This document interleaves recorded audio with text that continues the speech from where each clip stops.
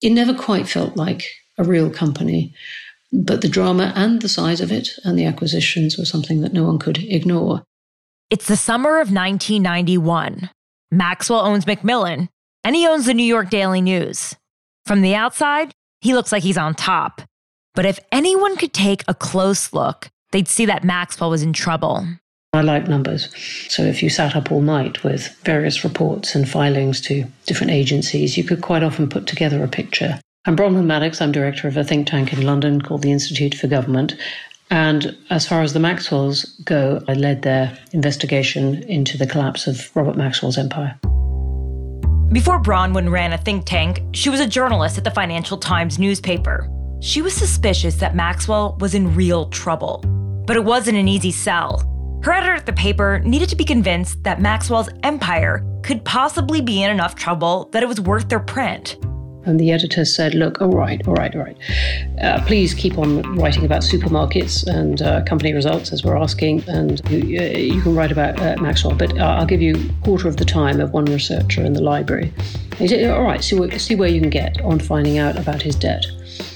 And so I started in about July, August of 1991, trying to put together a map of Maxwell's companies. It was a mess. There were around 800 registered companies. And some of them were subsidiaries of other ones. The only way to understand the state of Robert's finances was to investigate the status of every one of these companies. So she got a hold of the public records for each of these companies and started to create a map of how they were all linked. And I started spreading them out on one corner of the Financial Times floor and started getting very sardonic looks from my colleagues who were producing much more copy than I was at the time. And I was really feeling quite ill at ease. She emailed me a picture of her work that eventually moved from the newsroom floor to a half-page spread in the newspaper. I simplified the 800-odd companies. And at the top, you have Robert Maxwell and his family. And then you have below that really something called Headington Investments. 29 years later, the map has a blue hue to it on the yellowing paper. What she pieced together looks like the most anxiety-inducing version of Chutes and Ladders. And that was the gateway to a lot of his private companies. And then there were... What Maxwell kept in his head was a labyrinth. Anyone else who thought they understood the Maxwell Fortress, the amount of gold in it, probably only had a view of one wing, or maybe just one hallway. But Maddox now believed she had a bird's eye blueprint of the whole thing, something no one else had been able to put together. It was built like many fortresses were built. You built the inner keep, and then you built some other showy bit you want to show off, and then you add on bits and bedrooms and rooms and amphitheaters and guard rooms and extra walls or whatever. It was a very haphazard construction. That haphazard construction had so far shielded Maxwell's finances from prying eyes, but Maddox now had the key to the castle, and it didn't look good. And for those inside the company, it was clear things were falling apart. He thought that Maxwell bugged the office. He was going to be very careful about what was said. Something huge was happening. Maxwell's secrets were slipping out. The man who held up an armor of smoke and mirrors for over 40 years was about to be exposed. I'm Tara Palmieri. From Something Else, this is Power, the Maxwells. Episode 6, Who Pays? Welcome to True Spies, the podcast that takes you deep inside the greatest secret missions of all time. Suddenly out of the darkness appeared Bin Laden. You'll meet the people who live life undercover. What do they know? What are their skills? And what would you do in their position? Vengeance felt good. Seeing these people pay for what they'd done felt righteous. True Spies from Spyscape Studios, wherever you get your podcasts. Maxwell thought his entire life he was always cunning, always quick, always able to stay ahead of the game. But by 1991, the bouncing check was 68 years old and flat-footed.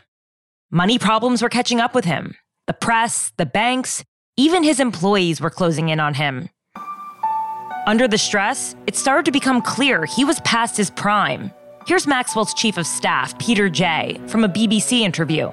I mean, I sometimes found myself in the role of a sort of ventriloquist, whispering to him the name of the person he was talking to. Maxwell did not age gracefully. Here's Roy Greenslade. Look, he lost his temper a lot, firing temporary secretaries, trying to fire people working at the Mirror on a whim. It's only in retrospect that we can see that that was probably indicative of the stress he was under. But at the time, we just thought that was Maxwelliana, the very famous planet on which he lived. Robert Maxwell was never easy. But when things really started going badly, the worst of Maxwell was revealed. But there were some who would stand up to Maxwell, including Carol Bergoli's boss, the now deceased Peter Leister, a director for one of Maxwell's companies. One day, Leister called Bergoli in. He thought that the office had been bugged by Maxwell and that he was going to be very careful about what was said. Maxwell wasn't just bugging rooms, but phones too. With all of his businesses, with everything he had to do, he spent his time listening in on his employees. But they didn't know this yet. Still, just knowing Maxwell had bugged the office was disturbing for Bergoli. And if that in itself wasn't unsettling, Leister had a request that would put Bergoli in Maxwell's line of fire. He said to me, no, nobody's to know who's at the meeting. Leister pulled Bergoli aside one day to ask for help organizing a secret meeting with the directors. And Maxwell had banned any directors' meeting without Kevin, Ian, or himself being present. This was a multi-billion-dollar company on the 9th floor of a ritzy office. They shared the building with Goldman Sachs. There was a helipad on the roof. And yet the people Maxwell hired at the top of his company weren't allowed to meet without the boss or his offspring. That sounds to me more like a supreme leader than the head of a public company. But that's just how it was. With Bergoli's help, Leister arranged a meeting with the directors without the Maxwells. And they were petrified. Peter Leister suspected that the room was bugged. They were passing notes to each other with comments. It was becoming clear that the company was in bad shape, and whatever was written on those notes, Maxwell didn't want the directors discussing it. Shortly after the secret meeting, Bergoli was called into Leister's office again. I think he said there's something rotten in the state of Denmark or something like that. He must have had the bugs removed at that stage, I think. And said to me that there had been something really, really bad, he said to me. And I'm going to dictate a letter to you and I want you to take it round by hand and bring the disc straight back to me and there's to be no copy. Bergoli said she understood and sat down to type the letter. And he just about stood over me while I did it. He was very hovering. Leister proceeded to dictate that the directors knew Maxwell had taken Mirror Group's pension fund. This was the company's retirement money for all employees of all of the Mirror Group newspapers and Maxwell Communications. Millions of pounds saved for every staff member's retirement. Money that was supposed to be invested in safe and reliable plans. Gone. Here's David Leal Bennett. We spoke to him last episode. He's the banker for National Westminster that Maxwell was late to pay back. And whilst you would normally invest them in a group of companies to get a reasonable return and so forth, they chose to invest them in, guess what? Lend them to Robert Maxwell Group. That's right. Maxwell invested the pension money of all of his employees in his own companies. It's just incestuous in the extreme. And if this got out to the public, Maxwell would most likely be arrested. Peter Leister realized what was happening, and he, along with the rest of the directors, issued an ultimatum. It just said, if the money is not put back by a certain date, they are going to all resign and blow it. And it was the resignation of every single one of the board, apart from the Maxwells, of course. And he said to me, you're not to tell a soul about it. If anybody got wind of this, he said, it could bring the company down. The next thing she heard, the director's threat worked. No one quit. The business kept running, but Maxwell was not happy. That constrained him and that maddened him because anyone who stood in his way, it was anathema to him, the idea that he could be thwarted. The pressure was getting to everyone. Bergoli remembers one exchange that captured the moment. She went into one director's office. He had his head in his hands and he was physically distraught and upset. He said, no one's going to employ me. But I mean, they were all so stressed and so worried about their future. It wasn't just the employees who were stressed. As the summer of '91 turned to fall, with fewer and fewer options, Maxwell himself seemed to be crumbling. He had a cold he couldn't shake, and his doctors had diagnosed him with coronary artery disease and an enlarged heart. The once nicknamed bouncing check, known for being light on his feet, was gone. There was a change in him a couple of times. He looked a bit unkempt, there were buttons off his shirt and he didn't look very smart. I think, with hindsight, I believe he was starting to lose the plot a bit, I do. It seems to me that it would have felt like this. Imagine you're on the Titanic, but you know it's the Titanic. You know an iceberg is inevitable. You just don't know exactly when it's going to hit. But you know it could be any day now. And then one day, Leister called Bergoli into his office again. He called me in and said to me, Robert Maxwell's missing from his boat. He looked, quite amazed. And I said, what do you mean? He said, well, they can't find him. He's been missing for so many hours.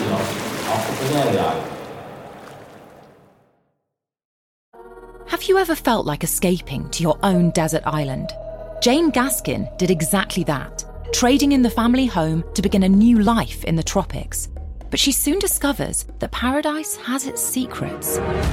I'm Alice Levine, and this is The Price of Paradise, the island dream that ends in kidnap, corruption, and murder. Wish you were here? Follow The Price of Paradise now, wherever you listen to podcasts. In the 1970s, John Todd burst onto the evangelical scene with a shocking tale. He claimed to be a former witch, involved in a then unheard-of secret organisation called the Illuminati, and urged Christians to prepare for a violent world takeover. First of all, the number one weapon in everybody's home should be a 12-gauge pump shotgun. Hear the amazing story of one of the originators of the modern-day conspiracy theory. From Magnificent Noise and Sony Music Entertainment, this is Cover Up, the conspiracy tapes. Maxwell going missing was an earthquake that set off a chain of events that would shake hundreds of thousands of people to varying degrees. Maxwell was big and mysterious. The only person who saw the whole picture was the man himself, and maybe his sons, Kevin and Ian. And then, of course, the Financial Times reporter, Bronwyn Maddox. I started adding up the debt and got to a figure. Remember her from the top of the episode? I'll read you what we reported at the time. Not only had she managed to map out all of Maxwell's 800 or so companies, she believed she calculated his net worth. The total debt of the Maxwell web of companies could have been more than 3 billion sterling, with 1 billion debt in the private companies. The end result? Maxwell owed more than he had, by a lot. And that appears to have been more than 1 billion greater than the company's net assets. Maddox found that if you sold every piece of the Maxwell empire, he'd still owe £1 billion. But she still needed confirmation, so she went to see Kevin Maxwell. Maddox didn't know that Kevin had been begging banks for money for the past couple of months. She didn't know if once Kevin saw her figures, he'd laugh her out of the room. Or maybe he'd threaten to sue. I waited for longer than you might think on the special carpet that had Maxwell Communications printed into it with the globe and the big M and the kind of red circle.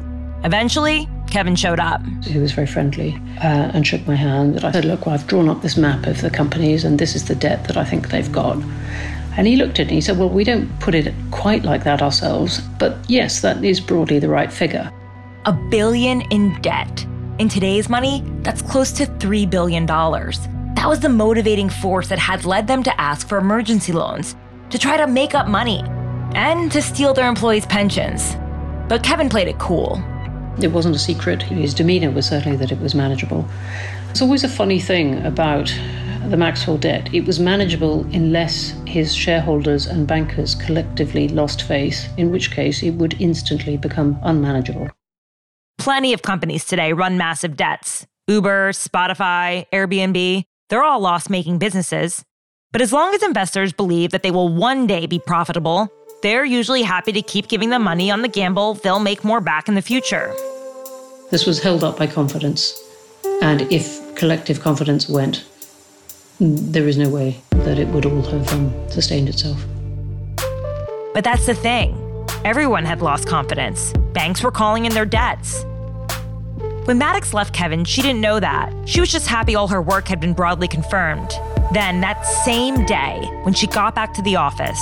And then this extraordinary message flashed out across the bottom of the screens. Nothing definite, just Robert Maxwell missing at sea. Robert Maxwell is missing tonight, lost at sea off the island of Tenerife in the Atlantic. Every word of which was kind of extraordinary. We've spent a lot of time on the spectacle surrounding his death and the theories that have sprouted out of it.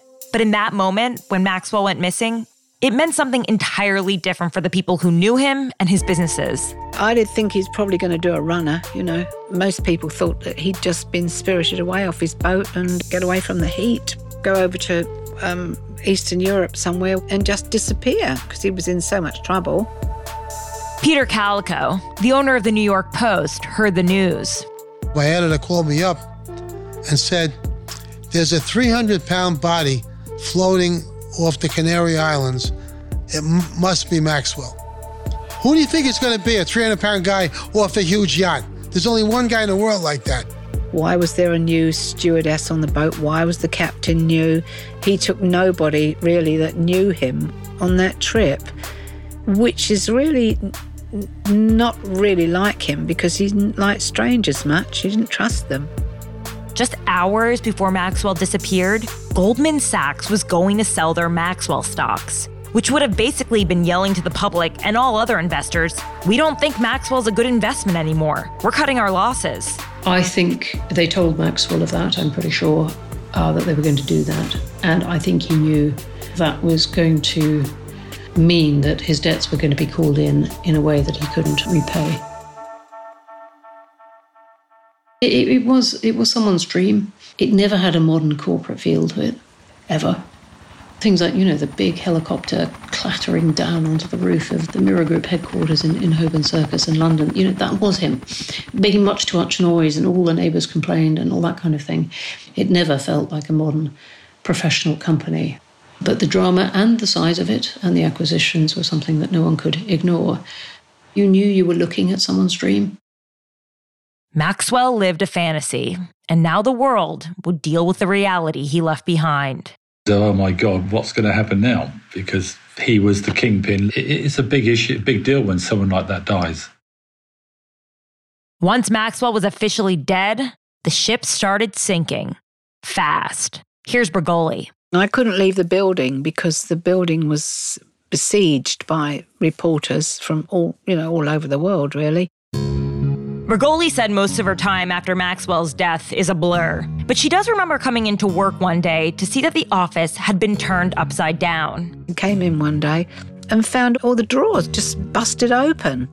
And then these, big, rough-type guys standing there and telling me that I wasn't to touch anything. And then it wasn't very pleasant after that, I can tell you.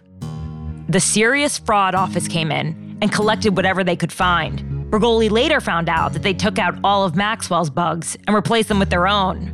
The banks and the government were going to sort through everything. The directors did the only thing they could. Some of the directors raided Maxwell's wine cellar. They got a few bottles of wine. I got one too. I got a bottle of red wine. Don't drink red wine. It was probably really expensive. I gave it to the motorbike messenger boy. I said, do you drink red wine? He said, yeah. So I gave him it. That was fun. But Bergoli, who at the time was recently divorced, knew she'd soon be unemployed. I do remember sitting down and thinking, it's just like, this is a train crash, and I'm in the middle of it. And I was worried about everybody else, all their jobs. And then I suddenly thought, well, what's going to happen to me too? I won't have a job. The days were clearly numbered for the employees who worked for Maxwell directly. But what about the people all around the world at his other companies? Many would deal with chaotic sales. It seemed like it wouldn't make too much of a difference who owned the company. But then... One of Maxwell's biggest debts is the £400 million or so missing from the Mirror pension fund. Today it was revealed that $300 million was stripped away. But the pension money that Bergoli and the directors thought was returned, well, when he died, turns out it was still missing. That's after the break. After the directors threatened to quit if Maxwell didn't return the money from the pension funds he'd invested in his own businesses, Maxwell reassured them. But when he died, the pension money was gone. £440 million were missing from Maxwell Communications and the Mirror Group newspapers. 32,000 people had the rug pulled out from underneath them. Here's David Leal Bennett, an Mirror pension fund victim, from a BBC documentary. And that's horrible. I mean, you think about it. You worked your whole life. We say you worked 30, 40 years, and you get nothing. Nothing at all. I paid a pension for 45 years. If I lose it, that means half of my income will have gone. Here's Roy Greenslade. We discovered that the man who had saved the Mirror, as the headline famously said on his death, was in fact the man who'd plundered the Mirror. And I think the shock was extraordinary. I think the idea that this man famously in a video urging people to join the pension fund. It is in your and your family's best interest to remain a member of whichever pension scheme you are a member of. He had taken money from his employees' future, robbed their future. Stephanie Kirsten worked for the Mirror Group before Maxwell took over. At 17, she started working at the paper as a temp. She remembers Maxwell rolling up in a gold Rolls Royce, wearing a baseball cap, and claiming that everything was going to be marvelous. When Maxwell bought the Mirror newspaper in 1984, employees had a pretty good package of benefits. During his reign, they were slowly stripped away. It was like drip, drip, drip. He did away with all our conditions. He did away with the health insurance, did away with the Bupa checkup, basically did away with everything, really. And then, after nearly 13 years of working at the Mirror Group, Maxwell's death cost Kirsten her job. I got a payoff. It was $16,000 at the time, so I was sort of going to have to live on that, because this is it. She didn't choose to work for Maxwell. She didn't want him to be her boss. And yet, she was one of tens of thousands whose life was upended because of him. I mean, because, well, in a way, he got away with it. So, we just felt that there's nobody that's accountable for this. To Kirsten, Maxwell's convenient death was one last middle finger to his employees. Now he didn't have to deal with the broken lives he left behind. But all hope wasn't lost. His sons, Ian and Kevin, were still alive. It's hard to explain the enormity of this news story. Reporters hounded the families of Maxwell's children day and night, camped outside their homes, demanding answers, knocking on the door in the hope that they'd get a photo or a soundbite. But not every knock was from a journalist. Piss off, you don't get up for an hour. I am about to call the police. But in actuality, on June 18, 1992, it was the cops at the door. Kevin and Ian were charged with fraud. They were about to be main characters in a high-profile runaway court case. Lawyers would spend 3 years preparing for the trial. It's hard to tell what it was like for Maxwell's sons in those years awaiting trial.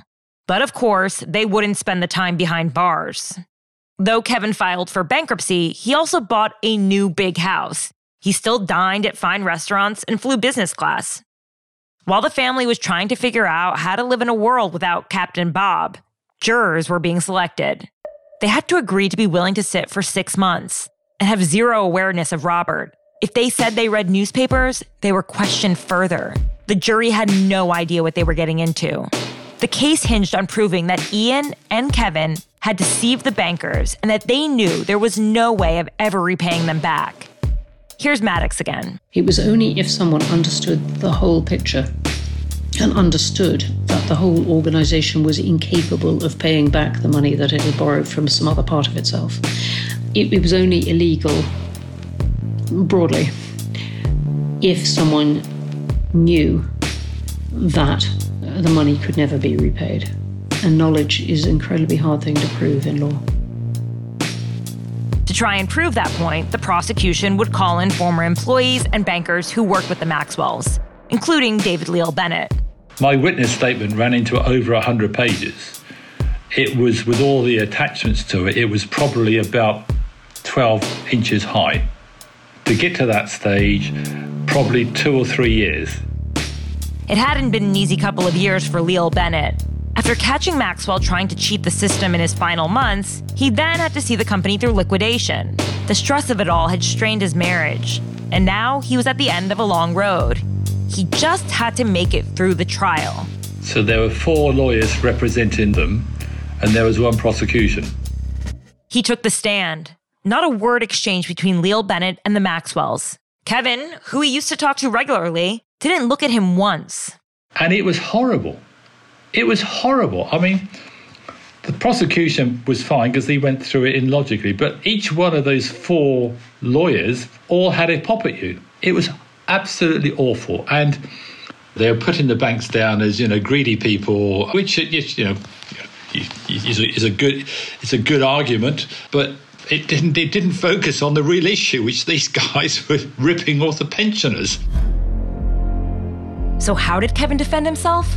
He played the victim of his father. In his opening statement, he described Robert as frightening. He said that his dad would say things like, "Are you comparing yourself with me?" He worked the sympathy angle with the jurors, much like Robert had when he wept about the Holocaust while testifying against Private Eye. He accused the prosecutor of bullying him, and he rambled, confusing the listeners to exhaustion. He was clearly a student of Maxwelliana. When those tactics didn't seem to work, Kevin claimed his memory was foggy. According to biographer Tom Bauer, Kevin, who was in his mid-30s, said he had a bad memory over 100 times. And if that didn't work, he tried anger. Bauer said his face would blacken with anger. His eyes reddened as he shot back at the prosecutor. "I cannot believe you are asking me that question." Things were not going his way, but Kevin landed a good blow towards the end. He was asked why he didn't leave the company, given everything that was going on. He said, "I couldn't abandon him when there were problems. Ultimately, our motivation was not to conspire to defraud pensioners. It was to save this one group. I suppose that my greatest regret is that we failed." Bauer said people's eyes were moist. After 32 weeks with Kevin on the stand for 21 days, the jury had heard enough. I firmly believe that he should have been found guilty, is my view.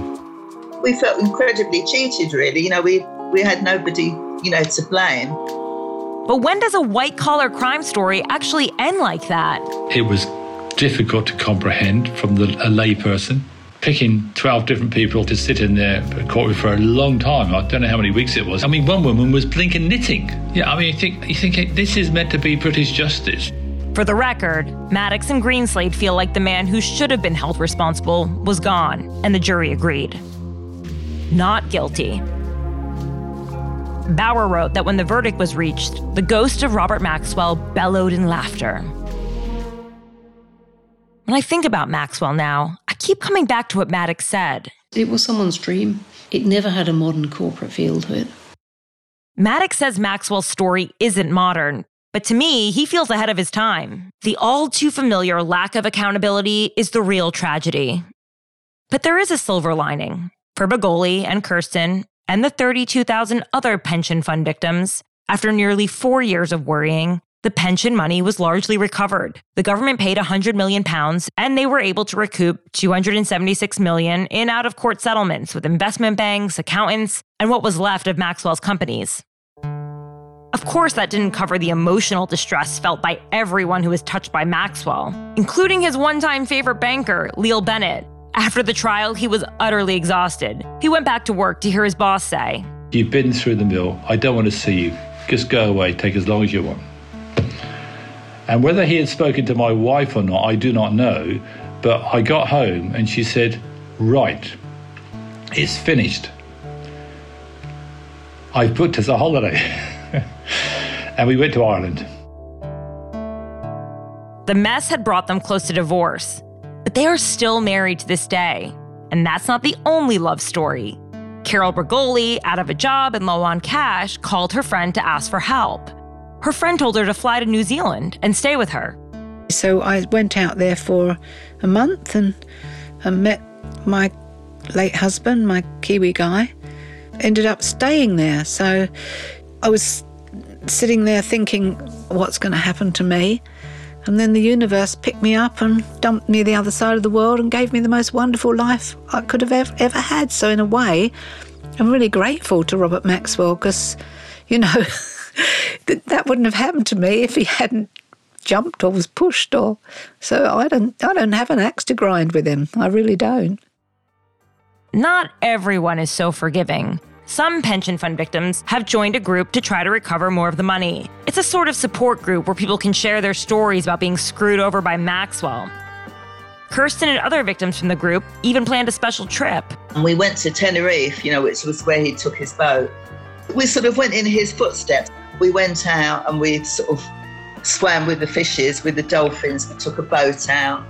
And then on the last day, we went to this hotel that he went to that was really expensive.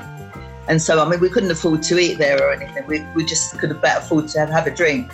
And we had these nice dresses on. So we opened the dresses and we had these T-shirts made with Maxwell stole my pension and Maxwell's face on them. But, I mean, everybody was looking at us because a lot of people didn't really know who Maxwell was. But anyway, it made us feel better. You know, we sort of saw all the things that he saw, really. We didn't go overboard. We just went on the boat. We went back, so.